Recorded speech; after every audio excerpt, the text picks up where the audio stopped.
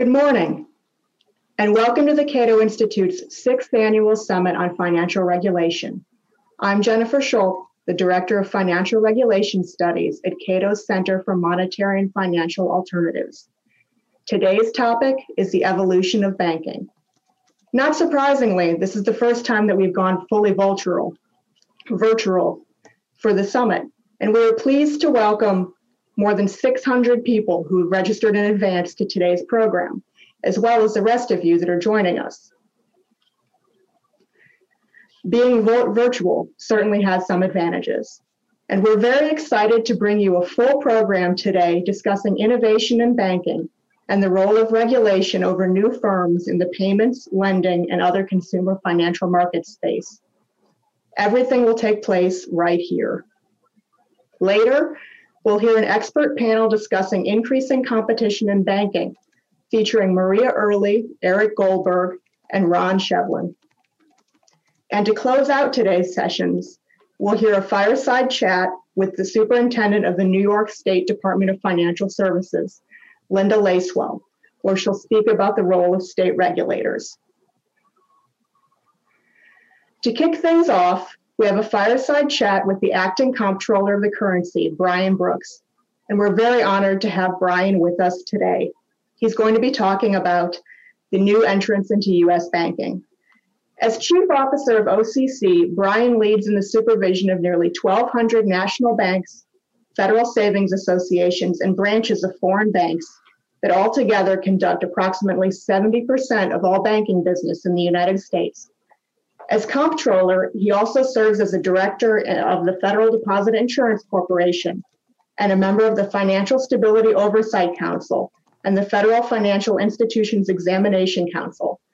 Prior to joining the OCC, Brian served as Chief Legal Officer of cryptocurrency exchange Coinbase, as Executive Vice President and General Counsel of Fannie Mae, and as a Vice Chairman of One West Bank. Brian will be joined by my colleague, Diego Zuloaga, Associate Director of Financial Regulation at Cato's Center for Monetary and Financial Alternatives, where he covers financial technology and consumer credit. Diego's research has influenced rulemaking by federal financial regulators, including the OCC. He has twice testified before the House Committee on Financial Services and appears regularly in print and broadcast media. Before joining Cato, Diego was head of financial services and tech policy at the Institute of Economic Affairs in London. Before I turn the mic over to Diego, it's important to know that questions can be asked today right here on the event site or on social media using hashtag CatoFinReg. And we look forward to getting your questions throughout all of our panels and speakers today. Now I'll hand the virtual mic to Diego for our fireside chat. Diego? Jennifer, thank you very much. Comptroller, good morning, and thank you so much for joining us today. Thank you, Diego. Great to see you. It's a pleasure to have you with us. We just heard your biography, and of course, you've been involved in very many different areas of financial services throughout your career. And what I'm curious about is when you came into the OCC as acting comptroller in May, how much that variegated professional experience has shaped your agenda and your plans whilst at the OCC? Well, Diego, first of all, thanks so much for having me, and I really appreciate everybody who's taken the time to have these interesting conversations today. I think bookending me and Linda will be a great dialogue on all these issues. So I think you put together a terrific program here. I would say, we're all the products of our experiences. To your question about my background and how it shapes me, and I feel like I have seen a fair number of things that were badly broken. I've also seen a fair number of examples of markets working. And so along the way, if you sort of think about the things that I've done, I was lucky enough to be part of a group that bought one of the biggest failed banks in the financial crisis, where you had a real sense of what could go wrong when you had both a lack of credit standards and a lack of adequate banking supervision. So I have a good sense of how that works. And then I found myself working at what is the nation's largest financial institution, Fannie Mae, with $3.2 trillion of assets, which was a company that was managing 18 million mortgage loans and essentially the entire global capital markets for housing finance on an antiquated tech platform. So what I used to say there was no more important company, but there was also no more risky company given how slow and difficult it was to operate these legacy systems that were managing such a large book. And that at Fannie Mae was where I first encountered fintech. So when I started to realize that the thing that America does best are finance and technology, those are the two areas where we continue to be the world leader. And when I discovered that the whole point of fintech was to radically take cost out, radically save time, and radically increase inclusion, my view was, why aren't we moving faster to adopt some of those innovations at a time when the country needs them so urgently? And so that, of course, led me to Coinbase after that, the idea of we could radically reimagine the way that finance works away from our centralized bank-focused and Federal Reserve-focused system into a more decentralized system that does for money what the internet does for information. That really sort of blew my mind and changed my view of what could happen. So when I had the opportunity to lead this great agency, which is the oldest of the bank regulators, and I would argue, in some ways the most important of the bank regulators, the chartering regulator for the biggest banks in the United States, it seemed to me that those insights, which is, this is very important what we do here, but we could do it a lot faster and a lot more inclusively, that kind of became my world philosophy, and that's what we're trying to implement here every day. Absolutely. And one of the things you did very early on in your tenure was to focus on financial inclusion. And in particular, you launched something called Project Reach, which is a community-based effort to try and increase access to banking and other financial services by underserved communities. Can you describe that a little bit for us? Yeah, for sure. And I really appreciate you raising that, because I don't think there's anything more important we're doing here than this. So first of all, for your viewers who don't know what Project Reach is, REACH is an acronym that stands for the Roundtable for Economic Access and Change. And the thesis of REACH is sort of twofold. One is we need to take seriously these allegations that you hear in street protests every night around the country, that there's something structural in our system that is preventing everybody from benefiting from the wealth creation opportunities that some of us have enjoyed, over decades and centuries. Doesn't mean that it's because of ill intent or because of its, overt racism or overt class struggle. But we need to take seriously the idea that there's something going on that is making it many, many generations after the end of slavery still very difficult for certain ethnic groups and for African Americans in particular to fully participate. And so to think about that question, I brought together leaders of the biggest banks, leaders of the most innovative tech companies, and leaders of the most important civil rights organizations to help us diagnose what those structures could be and figure out how to fix them. So the first thing is taking the structural allegations seriously, Diego. The second part of REACH is the idea that we may be at an inflection point in this country where we're either going to convince the broader society that markets can work, or we may be on the precipice of losing our market democracy, which is very frightening to me. So I'm really committed to the idea that we're going to show that in rapid fashion, we can fix some of these structural problems and include everybody in the wealth creation machine that America has been for 200 years. There are a lot of parts of that, which I'm happy to talk about more, but suffice to say that, the fact that 45 million people, predominantly minorities, don't have a credit score, or the idea that 20% down payment requirements exclude people who didn't inherit wealth from buying houses. These are fundamental structural features that are out there that benefit some people and not others, and we can fix them. And what I've told people is we'll fix them in October, not next year, not 10 years from now. We're not writing white papers here. We're going to fix them, and we're going to fix them like next month. So the profile of the typical unbanked or unscored person in America, it's typically young, minority or immigrant, relatively low income, often women, and usually urban living, against the stereotype that the reason people don't have a bank account is because they're very far from bank branches. Although perhaps in urban context, bank branches may not always be nearby. But regardless, these are people that often own smartphones as well. And one of the paradoxes about the financial services environment in America is that, of course, America is by far the most innovative country in financial services. But you have a large segment of the population, 8 million households without a bank account, 45 million people without a credit score, as you described. And they're not necessarily fully excluded from the financial system, but they don't have access to a lot of things. Why do you think it is that despite the very widespread use of smartphones and the availability of all sorts of financial services on smartphones, you still have a lot of the people holding them not having access to things that others among us take for granted? Yeah, well, so the first thing I would say is part of it has to do with the nature of incumbent banks.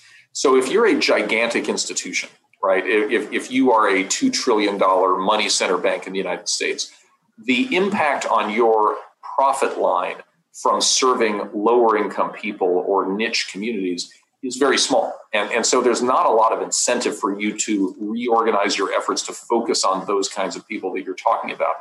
This is why I think fintech becomes so important, because fintechs are companies that are starting from zero. And for them to be able to serve a significant number of low and moderate income people at a relatively slim profit is an extraordinary increase from zero, right? And so whether it's on the payment side or the debt management side or the lending side, fintechs have an entirely different set of incentives, which is one of the reasons I focus so much on those companies as potential banks, right?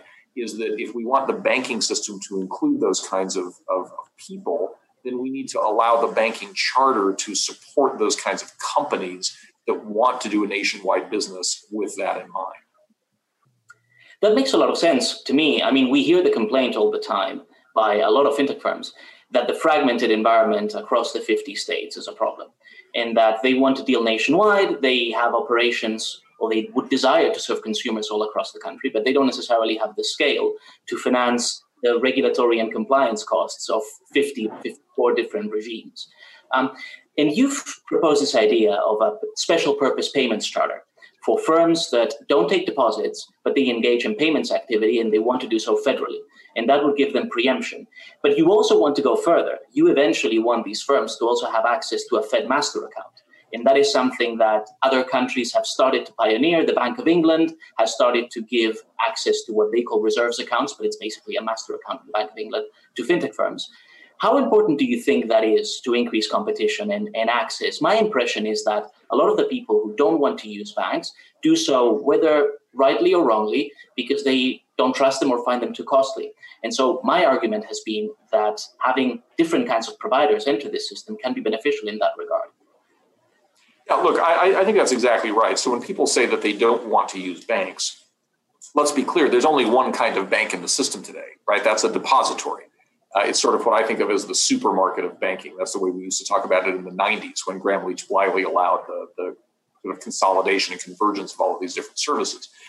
The truth is, and I've said this in many different contexts, the truth of the matter is, people's preferences have changed over the last 30 years in terms of how they shop for everything, not just financial services. So in the same way that people don't shop at department stores the way that they once did, they're not shopping for financial services on the same consolidated basis. They want to go to a specialist who's really good at what they do. So you don't buy your computer at Sears Roebuck anymore the way that you did, in 1990 or Radio Shack, right? You go to the Apple store. I mean, I've given this speech a million times. So people want bespoke. They want the best of its kind.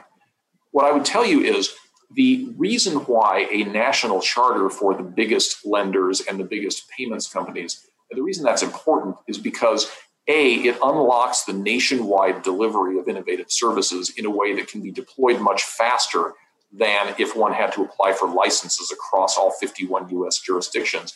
And it also provides ease of compliance because we have a single federal law in this country versus trying to figure out what the servicing law of New Hampshire is versus the servicing law of Nevada or whatever.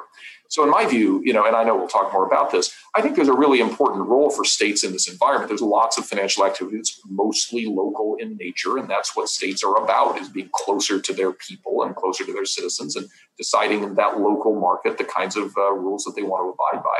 But when we signed the Constitution in 1787, we decided in this country to move away from the concept that our country was a loose confederation of sovereign states and move toward a direction which said, look, if we're going to compete with the powers of Europe, we have to have a big national economy. And the only way to do that was to have a federal system that was independent of the state system, which allowed national institutions to grow. We fought these battles, for 200 years, and it's kind of funny how every generation we have to refight them. But I think if we learned anything from Alexander Hamilton's era, it's that the importance of having a nationwide financial system with banks that can operate across state lines is key to our growth. And what do you say to the objection, which I think in very many contexts is fair to make, at least in specific circumstances, that if states want to go further in certain parts of regulation or consumer protection, that with a preemptive system and one that favors the federal charter, that it would be difficult for them to engage in that, and that even jurisdictions that are large in their own right and that are home to a lot of financial services providers, that they couldn't do what they want to do. Yeah, I mean, the list of things that are wrong with that argument is so long that I'll bet we don't even have time to cover them. But let me just start with a few sort of top of mind answers to that. So first of all, this idea that if the states want to go further, they can be more protective and everything, that's a trope that you hear a lot. In terms of whether the states really are protective, and I mean, obviously we've learned a lot from state regulation. We have a ton of respect for our colleagues and counterparts at the state level. But the fact is that state chartered institutions fail at roughly double the rate of national chartered institutions. And when they do fail, they cause losses that are far more severe than nationally chartered institutions that do fail. So I would argue that sort of the track record there speaks for itself.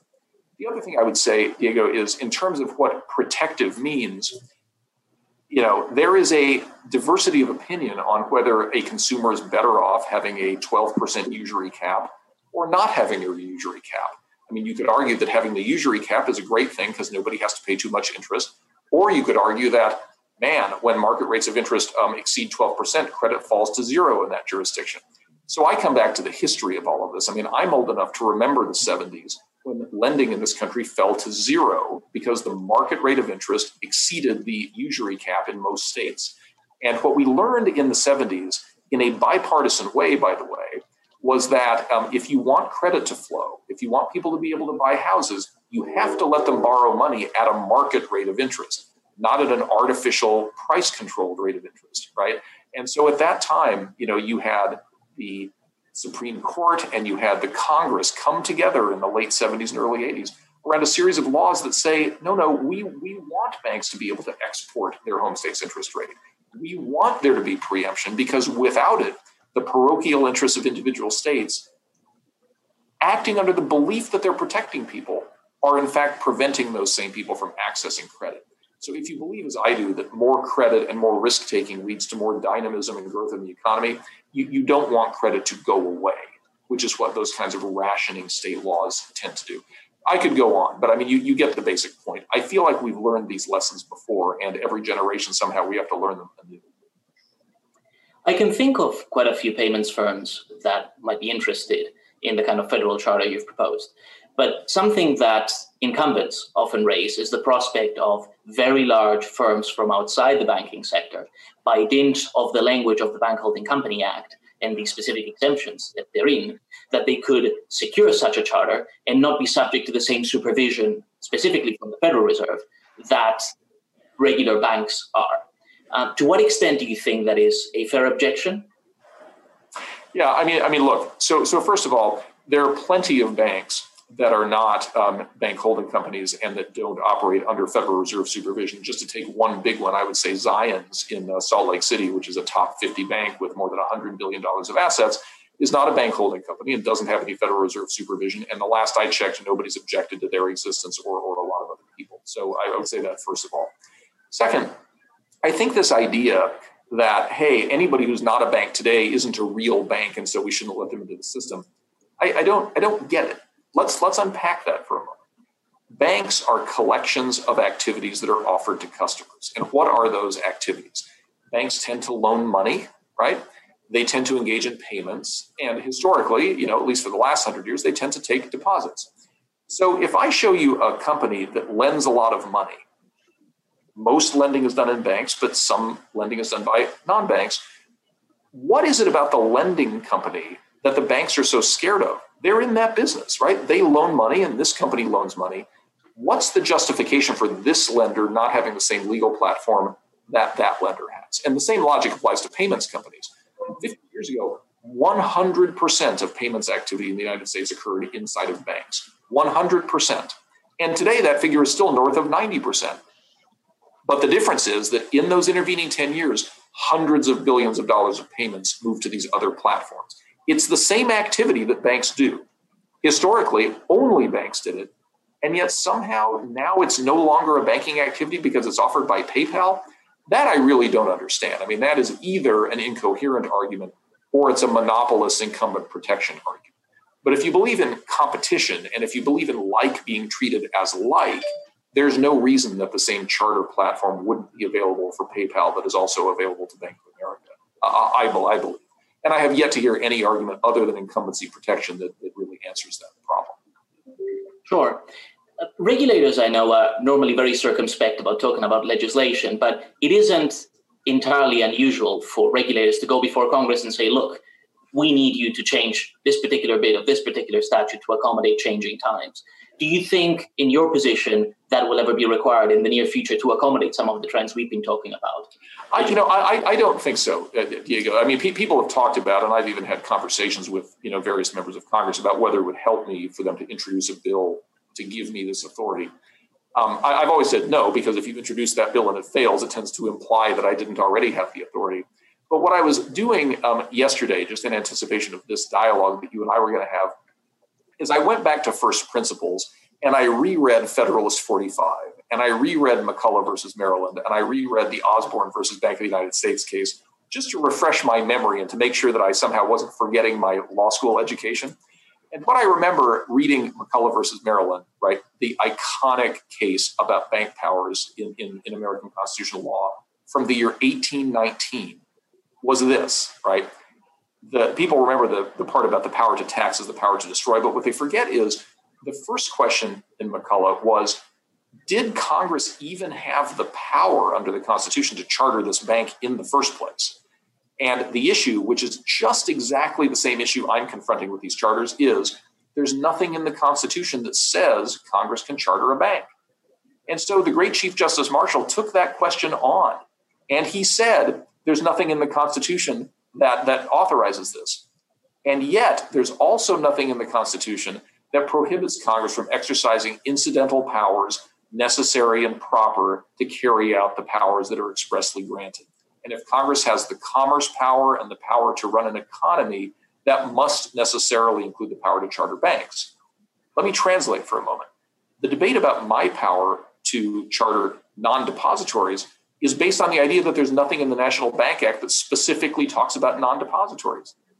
But nor is there anything in the National Bank Act, Diego, that says I can't charter non-depositories. All it says is I can charter banks, and the core banking functions are deposits, lending, and payments.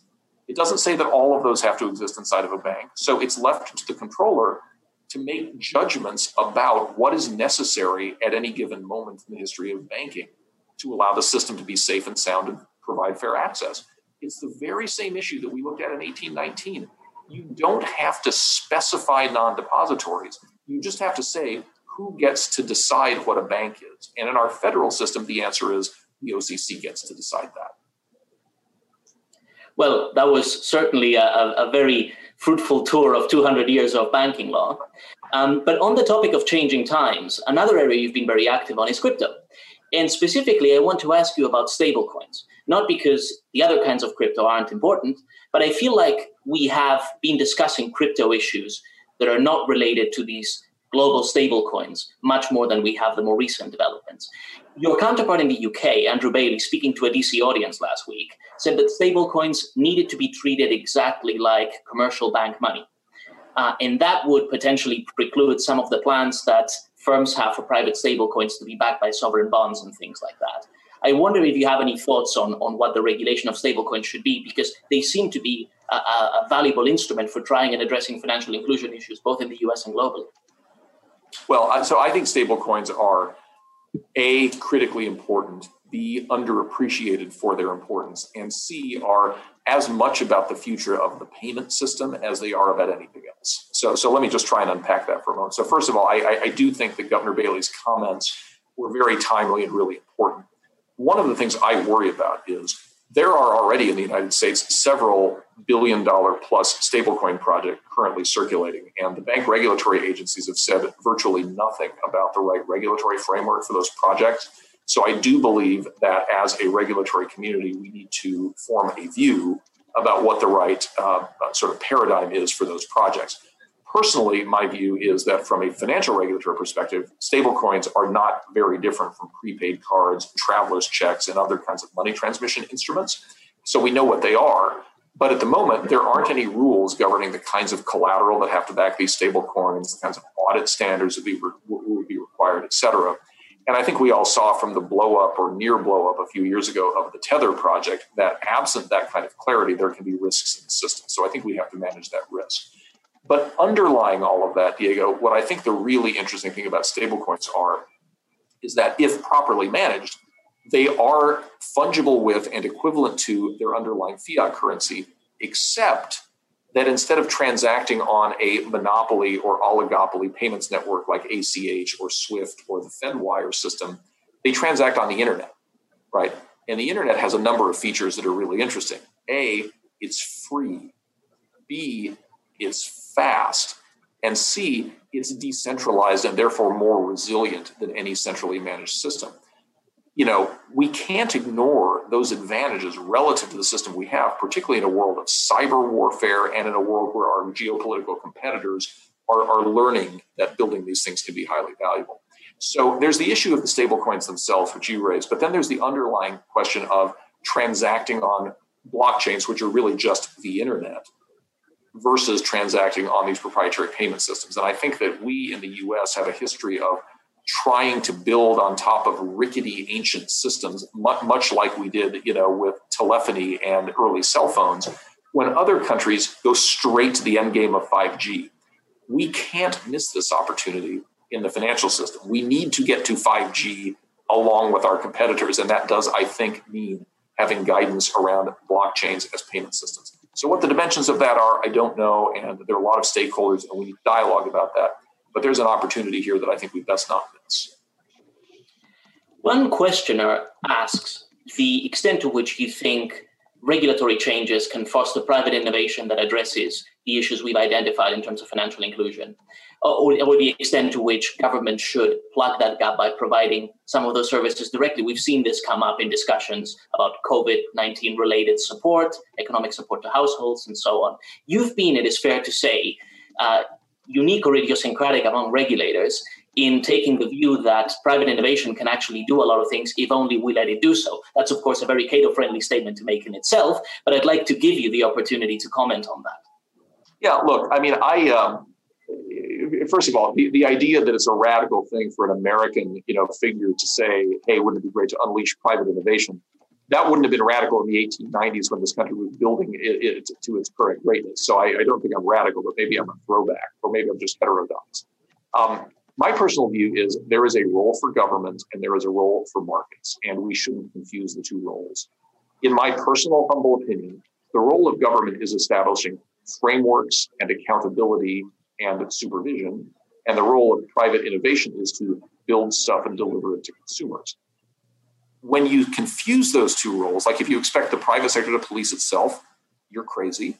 But when you expect the government to innovate and deliver great customer experience, you're also crazy. So, when I hear people talk about things like, maybe we need postal banking, or maybe we need the government to deliver the payment system, I'm thinking, if you or I had a choice, Diego, we're both sitting here in DC today, we could go and do, anything we want for lunch. Do we want to go to the general accounting office cafeteria, or do we want to go to PJ Clark's? If we need to send a package, are we likely to go to the post office, or are we going to go to FedEx or UPS? If we wanted a computer, are we going to go to the IT department of the agriculture department, or are we going to go to the Apple store? Nobody who can wants to purchase goods and services from the government, right? Everybody who can wants to get the beautiful customer experience on a price competitive basis with a wide array of choices that we all get from the private sector. So my view of my own role is I want to use the authority that I have to make that beautiful private sector experience available to everyone, as opposed to consigning the least well-off among us to welfare offices and postal banking. I think we're better than that as a country, and I think we owe it to ourselves to make poor people richer, not to enlarge the administrative state in ways that destroys what made the country great, which is innovation and risk-taking. We have very little time left, but I'd like to give you an opportunity to comment on how you plan to work with the Federal Reserve on a lot of the issues that we discussed, because they are notoriously conservative in their approach to some changes, but in other ways, they have been very outspoken in getting themselves involved in a lot of new areas and potentially, getting government to provide certain services that currently only the private sector provides. I'm curious about whether you anticipate any hurdles in that regard, or, what the working relationship would be like. So I would say that all government bureaucracies, not just the Fed, I mean, my own agency and every agency I know has, an element of long-termism, the staff will outlive the political appointees, an inherent conservatism about risk, because in the government you do not get rewarded for doing great things, you get rewarded for not letting bad things happen. But having said all of that, I think the Fed leadership, and the Fed is a bipartisan agency, and I would say the leadership on both sides of the political aisle over there are brilliant people who are very focused on big problems and want to do the right thing. They have a difficult structure in that they've got 7 governors and they have multiple Federal Reserve Bank presidents who are involved in their governance. It's a complicated organization, and it's a little bit harder for them to move as fast as we can at the OCC. But I've been in dialogue with Fed leadership about all of these issues. I think they take them seriously. My guess is that they're going to want to observe our payment banks for a period of time before making judgments about whether they can safely connect to the Fed payment rails. But at the same time, as I say, there are other payment rails too, blockchains being among them. And my guess is that our payments banks will benefit from a charter even 1 and 2 years before the Fed decides that they're safe to connect. So we'll have that dialogue. I think we have a respectful, highly engaged relationship that I value, and I think they value it too. Well, that's all we have time for. But Comptroller Brian, thank you so much for your wonderful interventions today, your frankness with us, but also your willingness to cover a wide variety of different issues. It's been illuminating. Next, in half an hour, we will have a panel on the topic of increasing competition in banking, chaired by my colleague Dan Kwan. Please join us at 12 noon for that. And then to conclude the event after that, we will have Superintendent Linda Lacewell of the New York Department of Financial Services, again in conversation with me. Thank you all for joining us this morning.